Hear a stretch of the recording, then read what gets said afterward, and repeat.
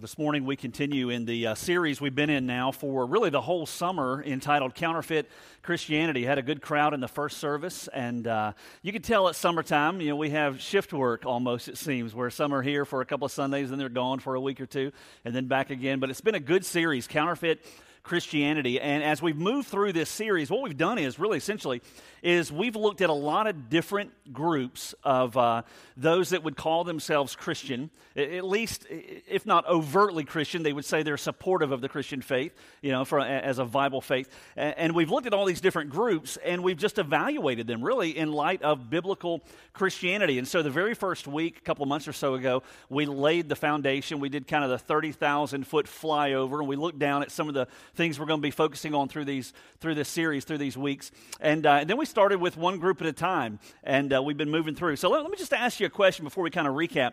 You know, at what point does a person or does a church cross the line in what they believe to where they can no longer be considered biblically Christian, right? To where they are no longer considered to be like a classic Orthodox biblical Christian group? At what point do they cross a line where they can't be considered that any longer?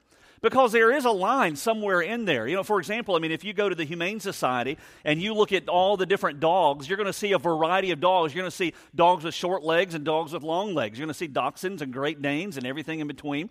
You're going to see dogs that have spots and dogs that don't have spots. You're going to have black dogs and brown dogs and white dogs and mixed colored dogs. You're going to have a variety of dogs, but they're all dogs. But if you see a dog in there that's got wings, that's not a dog, that's a bird, right? If you see a dog in there that's got fins and flippers, that's not a dog, that's a fish, right? If that dog's got a pouch and is hopping around with an Australian bark, that's not a dog, right? That's a kangaroo. So there's a line there where there are certain qualities that you can no longer be considered that breed of animal. And I think there's a point where you can cross a line as well. And even though you may call yourself Christian as a group, because you've crossed that line, you really can no longer be considered to be a classic biblical Christian group. And so that's what we've been looking at. We've been looking at different groups. You may call them cult groups, or you may call them counterfeit Christian groups. Groups that really would claim to be Christian, but at the heart of what they believe, they have crossed that line and can no longer be considered to be a Christian group. Now, this is not a series that looks at different denominations. We're not looking at Baptist and Methodist and Presbyterian. We're going to assume that for many of those denominations, they're going to be proclaiming the same message of the gospel, believing in the same God, proclaiming the same Jesus, using the same scripture and its same authority, all right? Now, there are liberal Baptist churches as well as all the other denominations as well, but this isn't a study of all that. This isn't necessarily a series that deals with different world religions, because if you ask a Hindu, are you Christian? They're going to say, no, I'm a Hindu. If you ask a Buddhist, are you Christian? They're going to say, no, I'm not a Christian. I'm a Buddhist. If you were to ask, you know, a lot of different world religions, are you Christian? They're going to deny, no, I'm not a Christian. They're going to name whatever world religion they are. So this is not a series that deals with different world religions. This is a series that deals with counterfeit Christian groups. Those that would say, if you ask them, are you Christian? Their answer is going to be yes. If you may see Christian in their title, you may see Christian on their sign. They're going to talk about Jesus and about God and about the Bible in many instances. And they're going to sound a lot like a biblical Christian group would. But when you begin to dig beneath the surface, there is a line that they cross in some of the very, very important areas of belief that they can really no longer honestly, truthfully be considered to be a Christian group, and they have to be treated ultimately differently. So that's what we've been doing through this series. The very first group that we looked at, the very first topic that we looked at was the authority of Scripture. And so we looked at how Scripture can be trusted, and we unpacked all of that. All of these messages, by the way, are on our website, so I won't go through them all again, obviously, today. But we looked at the very first group, the very first doctrine was the authority of Scripture. And the group we looked at was the Church of Jesus Christ of Latter-day Saints, the Mormons.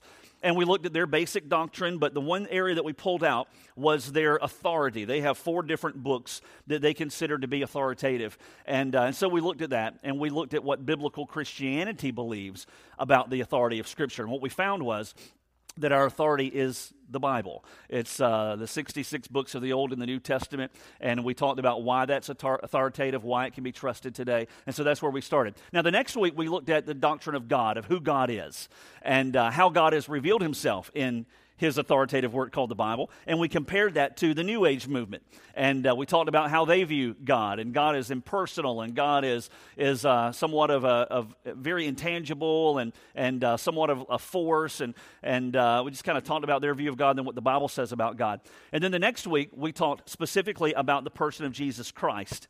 The group we looked at was the Jehovah's Witnesses, probably the one group that you're most familiar with. They've come through your neighborhood just as they've come through mine. And if you move, they come through that neighborhood too, just as they have for me. And so, we probably have had conversations with them, and hopefully so, because we need to be in dialogue with people about our faith. And so we looked at the doctrine of the person of Jesus and how Jesus is God, despite what Jehovah's Witnesses would proclaim, that he is God, and his works prove it. What he said about himself proves it. What others say about him prove it.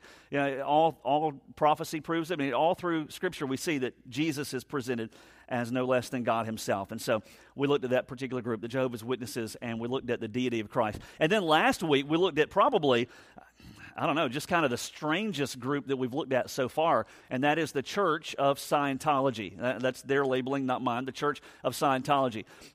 If you go on their website, man, a very flashy website, really aimed at answering or providing answers to life's questions, and just a very well-done website, but their belief system is very, very skewed and very science fiction-ish, which is not surprising, being that their founder was a science fiction writer as well. And so we looked at the Church of Scientology, and the doctrine we looked at specifically was that of sin.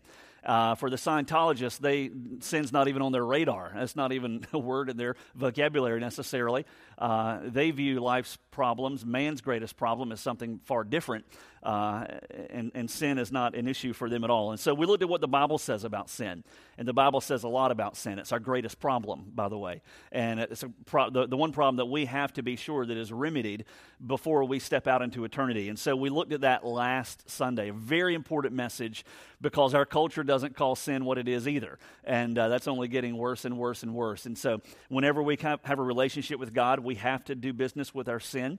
We have to address that. We have to deal with that. We have to own it and face up to it before we could ultimately come to God on his terms. And so that's what we looked at last Sunday, was the Church of Scientology and ultimately the doctrine of sin.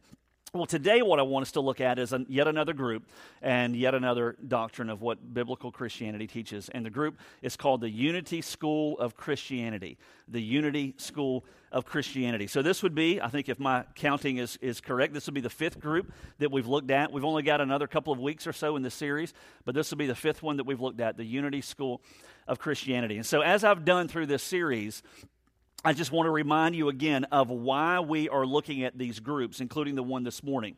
And the reason really is twofold. One, is because we have to be sure that we know what we believe.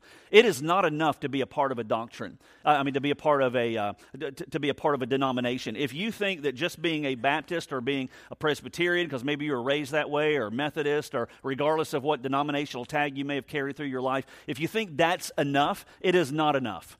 And there is not a holy bubble around us that insulates us from error in this world. I remember one student in my ministry, when I first started in ministry in the early 1990s, this is probably the mid-90s or so, he had come to know Christ, he had given his life to Jesus, and had begun to really grow in his faith. Was just absolutely on fire. He was in high school, he was a part of my ministry then, and just growing like crazy. Well, he began to drift, and he sort of became more and more absent. I mean, just kind of, what's going on with him? Where is he? That kind of stuff. Couldn't really track him down. And come to find out that he had been in the mall one day and had crossed paths with somebody from a counterfeit Christian group, from a cult group that I guess had been out there, doing their work or whatever, I don't know. But he had crossed paths with them, struck up a conversation, and long story short, had become involved then in that group. And as a result of that, had pretty much just sort of kicked to the curb some of the major aspects of his own faith to be a part of that particular cult group, that counterfeit Christian group. And so if we think that because I go to church every Sunday, or because I've been a Christian for a long time, or for whatever reason, if we think that this would never happen to me, I'm not going to be sucked into any kind of error, I'm going to be okay, we cannot afford to have that kind of a mindset. We have to be people of God's Word. We have to grow deep in our relationship with God. Listen, just coming to church on a Sunday does not cover it. Just showing up to Sunday, just punching the clock and saying, hey, I'm here, I'm going to be okay, does not cut it, because you do not know when your marriage may be in crisis or your personal faith may be shaken, or you may begin to have doubts or questions. You never know when those times may come.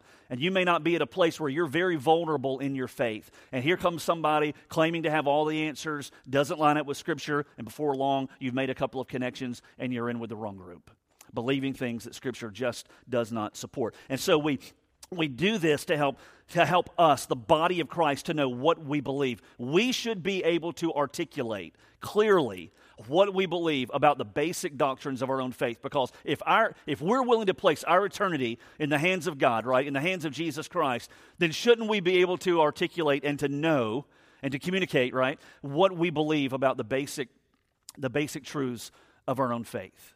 And so we go through this series to help protect ourselves, to help us to understand what we believe, why we believe it, because far too many church seats are filled by people that have been saved for decades, but they don't have a clue how to even understand who God is or how He works or who Jesus exactly is. They just don't even know. To help us to understand those things, but to also have a heart to share those things with those that are in error, those that God may bring across our path. So that's why we do this series. Imagine that you go to work tomorrow, and during your lunch break, you leave the office, and you go run an errand, and imagine for a moment, as horrible as this thought is, imagine for a moment that you go into cardiac arrest wherever you are. And a third-year med student comes walking across your path, and somebody recognizes them and says, hey, can you come help this person in cardiac arrest? And imagine that third-year med student says, I got nothing to offer. And they keep on going.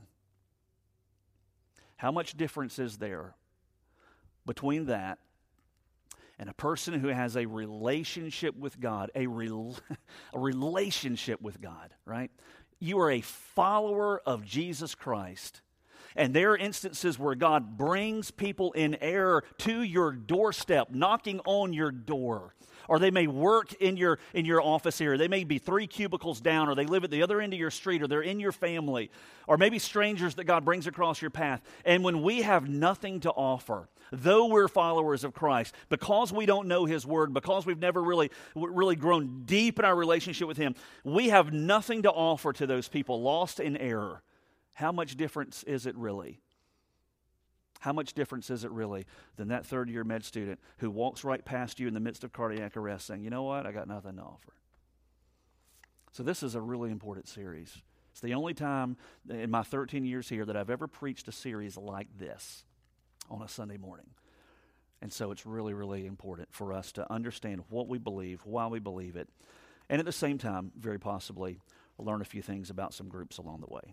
And so the Unity School of Christianity, that's what we're going to look at this morning. Let me give you a little bit of their history. I'll cover a little bit of what they believe, and then we'll jump into a couple of their doctrines in particular and see what the Bible says about it specifically.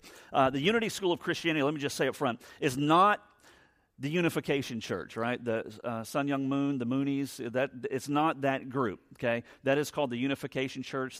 The Unity Church School of Christianity is not that. The Unity School of Christianity is also not Unitarian Universalism, of which there is a church set up in our own city downtown that is that also. It's not that. The Unity School of Christianity is a different group. Set up here in Savannah. There's a location on Sunset Boulevard, 15 minutes from here, just off the island. Only about 1,000 of those churches are found worldwide, so it's not a very large movement, not nearly on the same scale as the Church of Jesus Christ of Latter-day Saints or the Jehovah's Witness, the Kingdom Halls. I mean, it's not on that same scale in regards to size. It's much, much smaller, but again, there is a presence here in our own city. But I'd be willing to say, though you may not have a clue where that church is, and though you may have never met someone who says, hey, I'm a part of the Unity Church movement, there's a good chance that you're familiar to some degree with some of what they believe, because we've covered some of that before. Their history goes back to a couple named Charles and Myrtle Fillmore, late 1800s. Really nice-looking couple. I didn't take this picture myself in the late 1800s, but I did come across it online. And so Charles and Myrtle Fillmore, interesting story. She was diagnosed with tuberculosis early in life, and as part of her treatment, she sat down with a guy who was an advocate of metaphysical healing. And so through the course of her interaction with that particular person, who taught her about metaphysical healing. She was so greatly impacted that she and her husband began to write a monthly magazine called New Thought. It was later called Unity. And in this monthly magazine that would come out, really at that point, late 1800s, early 1900s, she would kind of lay the groundwork that would provide the structure for the whole Unity Church movement, the Unity School of Christianity as we know it today. And so there's a very metaphysical bent to a lot of what they believe specifically about life and about death and about the afterlife, those kinds of things. In 1903, they established the very first Unity Church that would be part of the Unity School of Christianity. And as I mentioned earlier, now it's up to about 1,000 churches in 100 years, so it's not growing rapidly, but you still do find it, again, even one here in our own city. So when you begin to study what they believe, the interesting thing is, we take their picture down, when you study what they believe, what you find is, again, it's going to go right back to what their leaders believed. A lot of the doctrine that you find that is taught in their churches today, including the one here in this city. I listened to a portion of one of their messages on their website, and it lines up with pretty much everything I'm about to share with you, that it goes back to a lot of their teachings there in the late 1800s, early 1900s. And so what is it exactly that they believe? Well, let me just say this before I start moving through piece by piece, that in the first 3 centuries of the early church, right, Jesus came and he died and he rose and he ascended back to the Father. The book of Acts captures for us the beginning of the early church. Those first 3 centuries of existence, there was a heresy that the early church faced that was the most dangerous heresy of all, and it was a heresy called Gnosticism. You may or may not have heard that word before. Well, Gnosticism, the first 3 centuries, was incredibly dangerous to the early church. And you have to understand that for us, we have not just a Bible, Old and New Testament, but we also have years of the church being able to kind of lay out what normal biblical doctrine looks like of who Jesus is and who God is and so what salvation is and those kinds of things. Well, for the early church, they didn't have the New Testament. They were living the New Testament. And so for the early church, especially in the first century, but then in the second and third centuries, they're having to really hammer out what is normative for us. Where is the line that if you cross it, you're no longer really considered Christian anymore? And so they had to make a lot of hard decisions, and this heresy called Gnosticism was the most dangerous heresy the church faced in the first 3 centuries. Some of the early church fathers would write against Gnosticism. They would call names, man, it would get ugly. And they would write these long discourses and name names and say, this is heretical, this is what the church needs to believe. So they were sorting all this out. Well, what Gnosticism basically believed was a couple things. One was that God was unknowable, that he was more like a theory almost, kind of like a divine essence to a degree. He wasn't a personal God. That's what Gnosticism taught. What they also believed was that matter, things you could see and touch and feel, matter was evil and the spirit was good. Matter was evil, the spirit was good. Remember last week, Church of Scientology? Remember I told you about their belief of the cross? If you go on their website, if you look at any Scientology church today, you're going to see, you're not only going to see the word church, but you're going to see a cross there. That cross doesn't mean what you think it means for them. The horizontal beam, as I said last week, represents matter, and the vertical beam that ascends higher represents spirit. It's just a Gnostic belief, goes all the way back to the first 3 centuries. Well, when you look at the Unity School of Christianity, you're going to see a lot of that same basic belief that comes right out of the first 3 centuries. You're going to see a lot of that rear its head again. In fact, a lot of cult groups today can trace all the way back to a lot of beliefs that are rooted ultimately in Gnosticism. So what does the Unity School believe about God? They believe that God, again, is unknowable, that God is a divine essence. Listen to some of the words they use, and I capture this right off their website. Some of the words that they use to describe God. Quote, divine energy, substance, principle, universal mind. See, the picture that the Unity School of Christianity would have about God, even though they use the word Christianity in their title, presents God as being less than what the Bible says God is. Because the Bible says that God is knowable, that God is personal, God is eternal, God is creator, God has revealed himself, God desires relationship with us. He sent his son Jesus to be able to pay for sin, to establish relationship with us. And so the Unity School of Christianity has this Gnostic view of who God is. And when you begin to look at who Jesus is, it follows that same pattern, that Jesus is a way shower, right? That he lived a good life, but he, along with many others in history, simply point the way to the divine essence. That's their view of who Jesus is.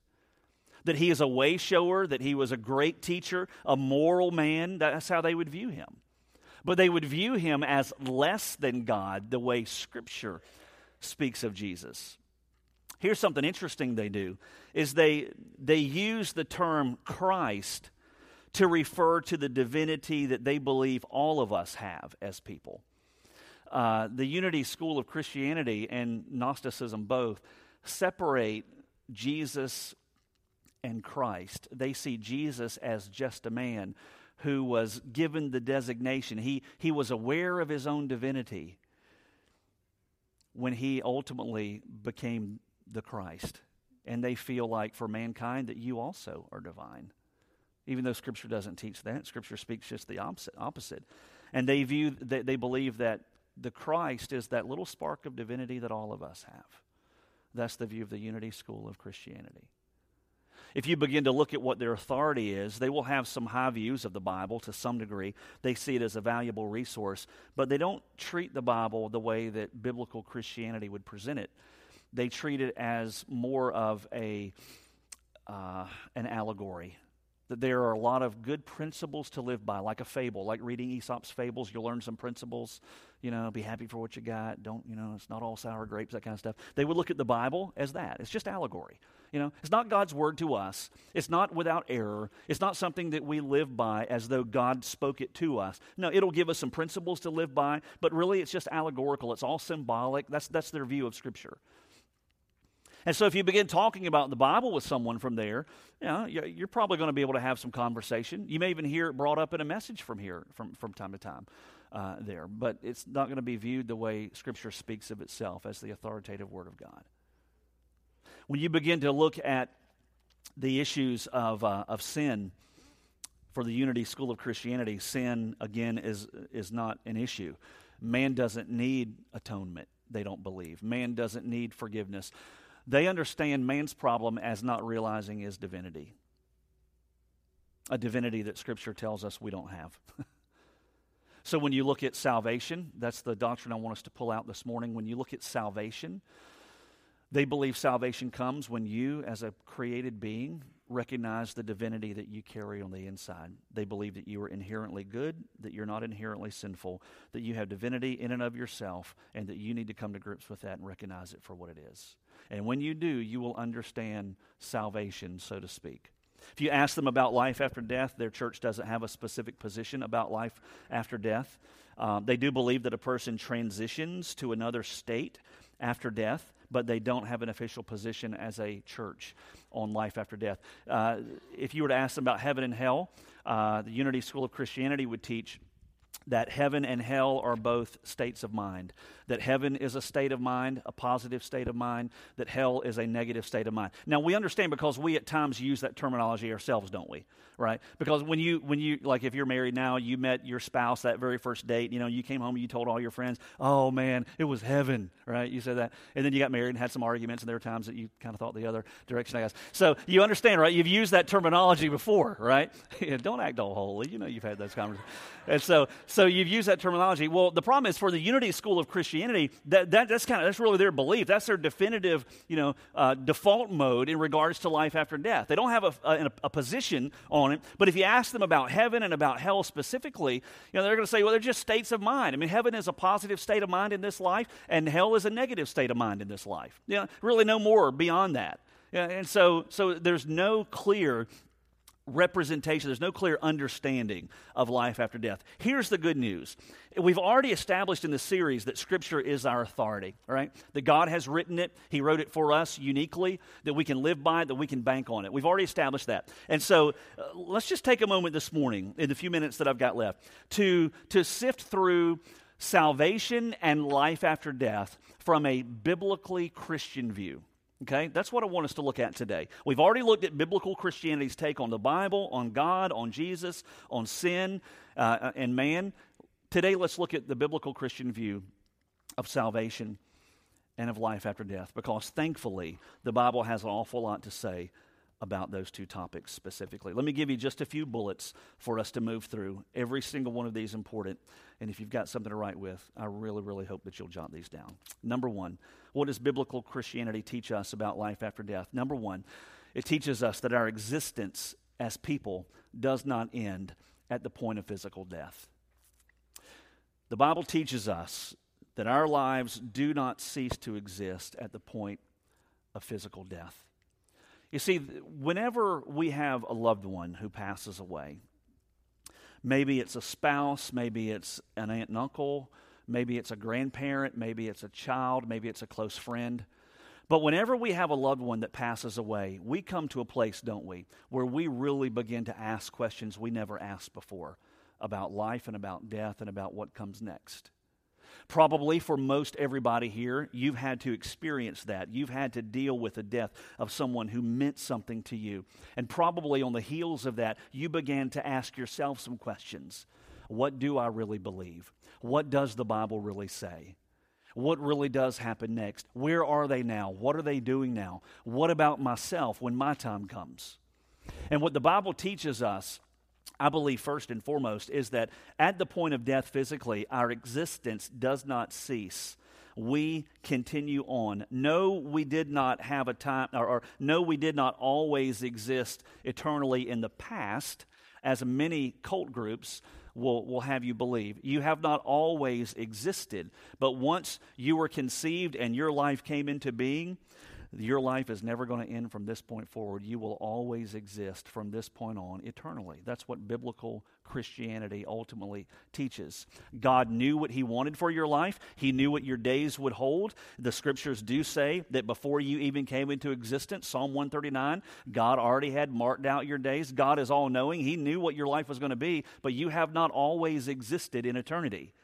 But you always will from this point forward. And just because our eyes close in death on this side does not mean that we do not exist ultimately somewhere. Look at this passage of Scripture, Hebrews chapter 9. You can mark this in your Bible, or if you want, just jot it down and you can reference this later. But Hebrews 9, verse 27, a real important passage of Scripture that helps to bring clarity to a lot of false teaching regarding life after death. It says, "It is appointed for men once to die, or to die once, and after this comes judgment."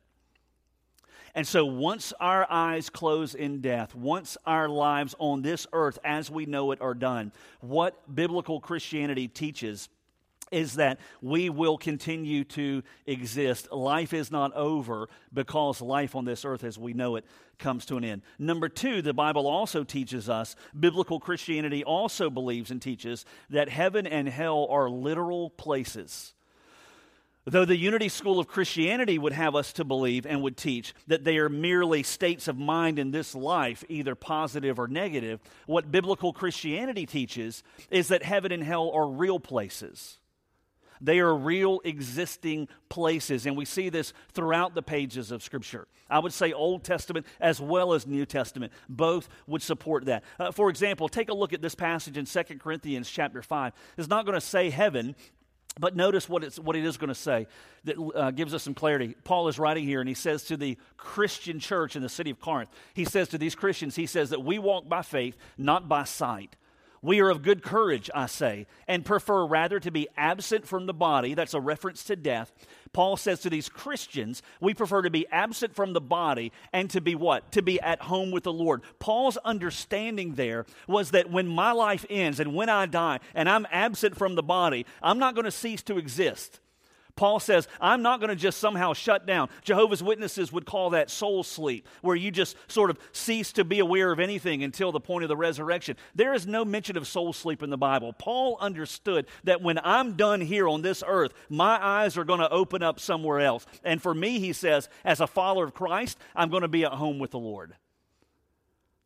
And so whether it's in the Old Testament, New Testament, whether you're reading the Gospels when Jesus is talking about heaven and hell, whether you're reading in the book of Revelation and there's mention of heaven and hell, regardless, the Bible paints the picture that both heaven and hell are real places that really exist, that are inhabited by real conscious people.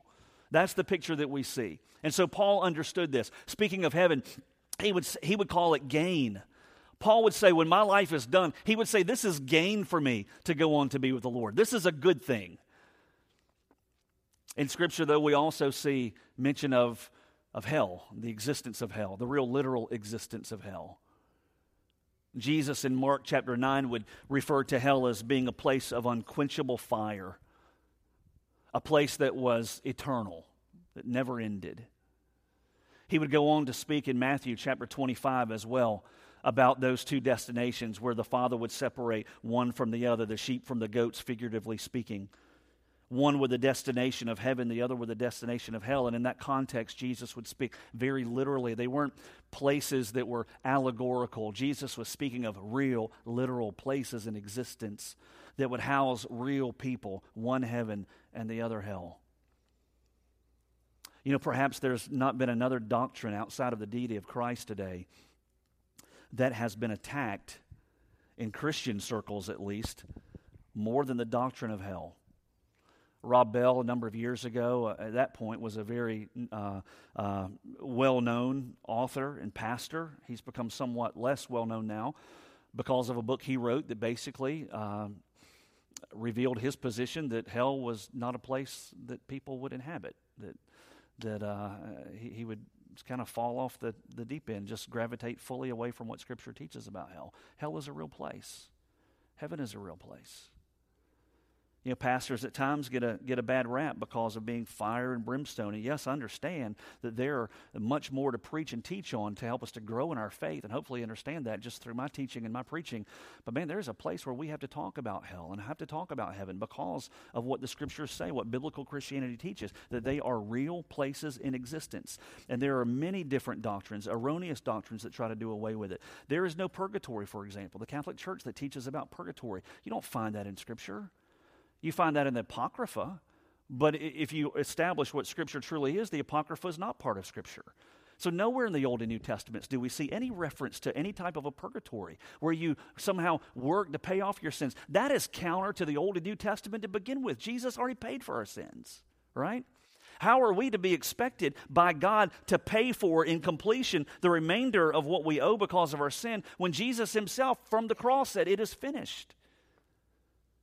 Right, so there's no purgatory, there's no soul sleep, there are no second chances. When our lives come to an end here and we ultimately stand before God, there's not another second chance to get it right. I mean, these stakes are extremely high.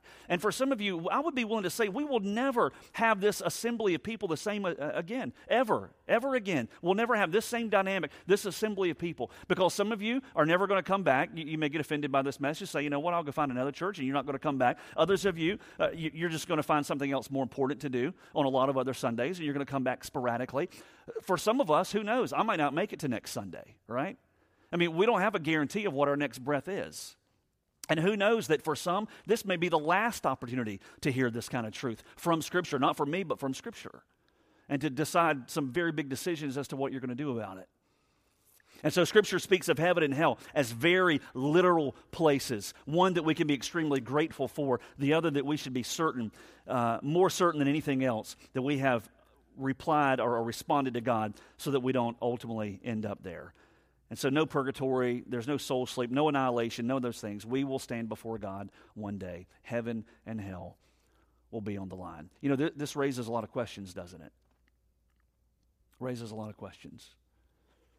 How can a loving God send anyone to hell? This is probably the most common question that is asked, not out of curiosity for an answer, but to try to refute the existence of hell. How could a loving God send anyone to hell? Let me give you principle number 3, the third thing that biblical Christianity teaches that's important for us to recognize, and that's that heaven and hell both are justified because of the nature of God.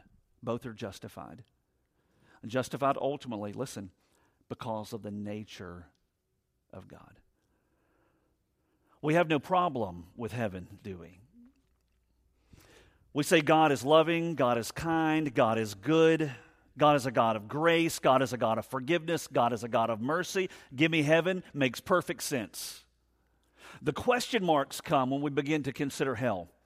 And again, it's that question that often gets asked How could a loving God send anyone to hell? Here's what we have to keep in mind, is that we have to deal with God in the totality of his nature.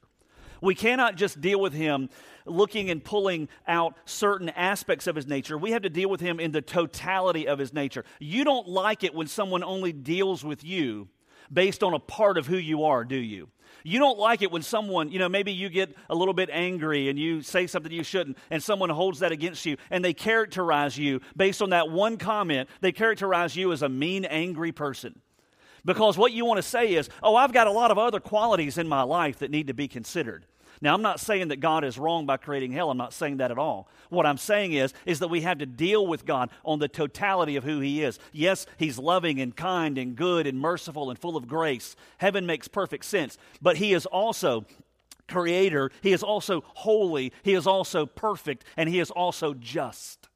And when we think of a God who is holy, who is perfect, who has no stain of iniquity or sin amongst himself, except for when he took it upon himself on the cross in the person of Jesus. When we think of a God who is completely just, then hell also makes perfect sense. Because God must, as a result of his own holiness and justice, he must deal with sin justly. And when we think of the atrocity of what sin is, it's a personal rebellion in the face of a holy God. When we begin to see the atrocity of what sin is against the backdrop of the beauty of God's own holiness, listen, hell makes perfect sense. It makes perfect sense. Imagine the person that means more to you than anyone else on the face of this earth. And imagine that upon that person is committed the most heinous crime that you can imagine, whatever that crime may be. The person who perpetrates that crime is captured, they're brought before a judge, and imagine as that judge looks down in the eyes of the one who perpetrated the most heinous crime against the person you love more than anyone else on this face of this earth, whether it be a child or a parent or a spouse or regardless. Imagine that judge looks down with all the facts and says, because I'm a loving judge and a judge of grace and kindness and goodness, knowing what you've done, I choose to let you go. You're free. You would call that judge corrupt, and you would call that judge unjust, because loving, kind, good, just judges deal with wrong and sin. And God is the same. When we think of heaven, it makes perfect sense because of the nature of God. When we think of hell, it makes perfect sense because of the nature of God. But read this passage in Ezekiel 33. And in the midst of all of that, see the heart of God. Ezekiel 33, let's bring that verse up. Say to them, God says, as I live, declares the Lord, I take no pleasure in the death of the wicked, but rather that the wicked turn from his way and live. Turn back from your evil ways. Why then will you die, O house of Israel? You see, when we see the full picture, we see a God who is creator, who is eternal, who is without beginning, without end, a God who loves his creation deeply. A God who cannot turn a blind eye to sin lest he would be unjust. And yet a God who in the big picture, in the grand scheme of things, chose when he saw his creation, he chose to pay for their sin himself. And when he sent Jesus to die on that cross, he came as fully God and fully man, never laid aside his deity. When he died as a perfect substitute and a perfect sacrifice for us, what God demonstrated was his ultimate justice when Jesus died for our sin. But he also demonstrated his ultimate love when he died for us. And both heaven and hell make perfect sense in the view of biblical Christianity. Number 4, and we're done. What biblical Christianity teaches is that our eternal destination, regardless of whether that's heaven or hell, our eternal destination is solely determined. It's only determined by what we do with Jesus Christ. Nothing else. How much money is in your account will mean nothing when you stand before God. who you knew, who you rubbed shoulders with, how big your business became, how great your family is, whether your child was an honor student, all the people that you moved in and out in the circles of, who you impacted, how many little old people you helped across the street, all the good deeds you did will matter very little. I would say none when you stand before God. It'd be like pouring a cup of water over Niagara Falls. I mean, it makes no difference. And the only one thing that will make a difference when we stand before God as to whether or not ultimately, because we exist somewhere after our life on this earth is done, the only thing that will make a difference and that will matter is what we did with the person of Jesus Christ. That's the only thing. Jesus would speak of this himself when he would say in John 3:16, let's bring that passage up, a verse you know well, that God so loved the world that he gave his only begotten Son. Jesus is saying this in John 3, that he gave his only begotten Son, speaking of himself, that whoever believes in him will not perish, but will have eternal life, everlasting life, life that will never end. Why would Jesus say this? Because Jesus knew that life continues after our point of physical death, that we will either be in a place of perishing called hell or a place ultimately in the presence of God for all of eternity. And he said the only way we get there is ultimately through himself. He would say in John 14 that no one comes to the Father but through me. I am the way, I am the truth, I am the life. You see, Jesus is not a way shower, as many of the cult groups like to say. Oh, there were many that came along before him and since them that were enlightened, and Jesus is another way shower. No, Jesus is not the way shower. He never claimed to be that. He claimed to be the way. He's not the map that tells us how to get there. He is the way. He is the only one that can make us right with God.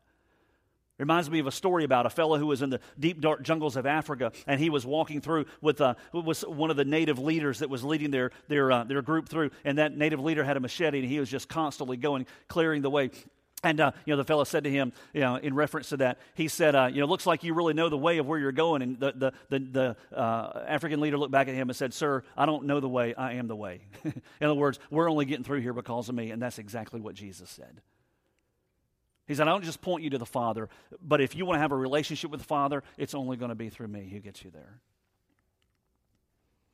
And so there are groups at every turn that will like to tell us their version of what salvation is and their version of what life after death is. But what matters most is biblical Christianity. What does the Bible teach? And the Bible teaches us that we will exist somewhere forever. That place is either going to be heaven or hell, real, literal places. That regardless of where we go, God will be justified in sending us there. But the only way to make it to heaven and the only way we'll end up in hell is based solely on what we do with Jesus. That if we turn from our sin and ask Jesus to come in and forgive us and just take over our lives, to be our Savior and our Lord, he will do just that. He will come in, he will forgive, he will take what he did on the cross, apply it to our sin, and he will take who he is, the very righteousness of God, and he will credit it to our account. So that when you get to heaven and you stand before God, if God were to say, why should I let you in? You've sinned. You'll say, yes, I have. But I know Jesus. I surrendered my life to him in response to the message of the gospel, laying down my sin and inviting him in to take over. And he gave his righteousness to me. And God will say, heaven is your home. Not because you were good enough, but because of Jesus. Hey, do you know Jesus that way? Do you remember a time in your life when you prayed and invited Jesus Christ, God himself, to come and forgive you and to save you and take over? Do you remember that? If you haven't, you can do it right where you sit today. With the simplicity and the humility of a child, saying, Jesus, would you even forgive and save me? And if you have, hey, what are you doing to grow deeper in your relationship with a God who loves you like that? And who are you telling, who doesn't know him yet, the good news of how they can have a relationship with him as you do? Let's pray. Lord, you know the stakes are high. That's why you came and died for us.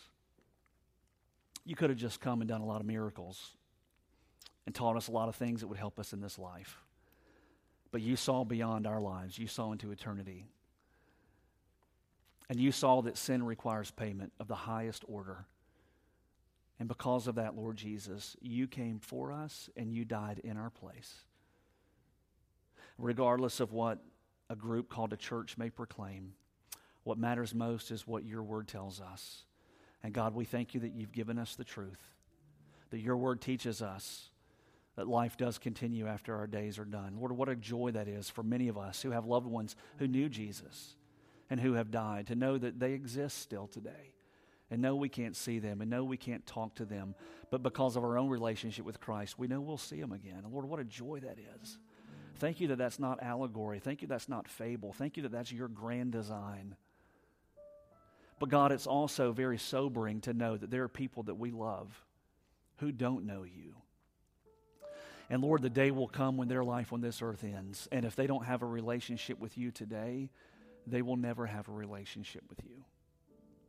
And so, God, give us boldness to speak truth with love into the lives of those that we encounter, maybe even those who knock on our door, bringing another gospel. God, may we be mindful to examine our own hearts, even right now in this moment.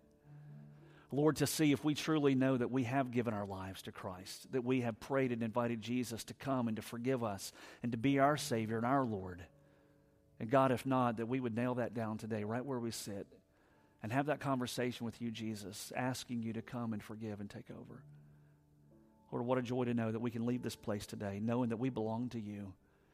And Lord, it doesn't matter what we've done or how far we've wandered or how much we've ruined our lives. Lord, today you can give a new start and a new heart and make heaven our home through a relationship with Christ. So bless our decisions, we pray, God. Help us to get them right. For it's in Jesus' name we ask. Amen.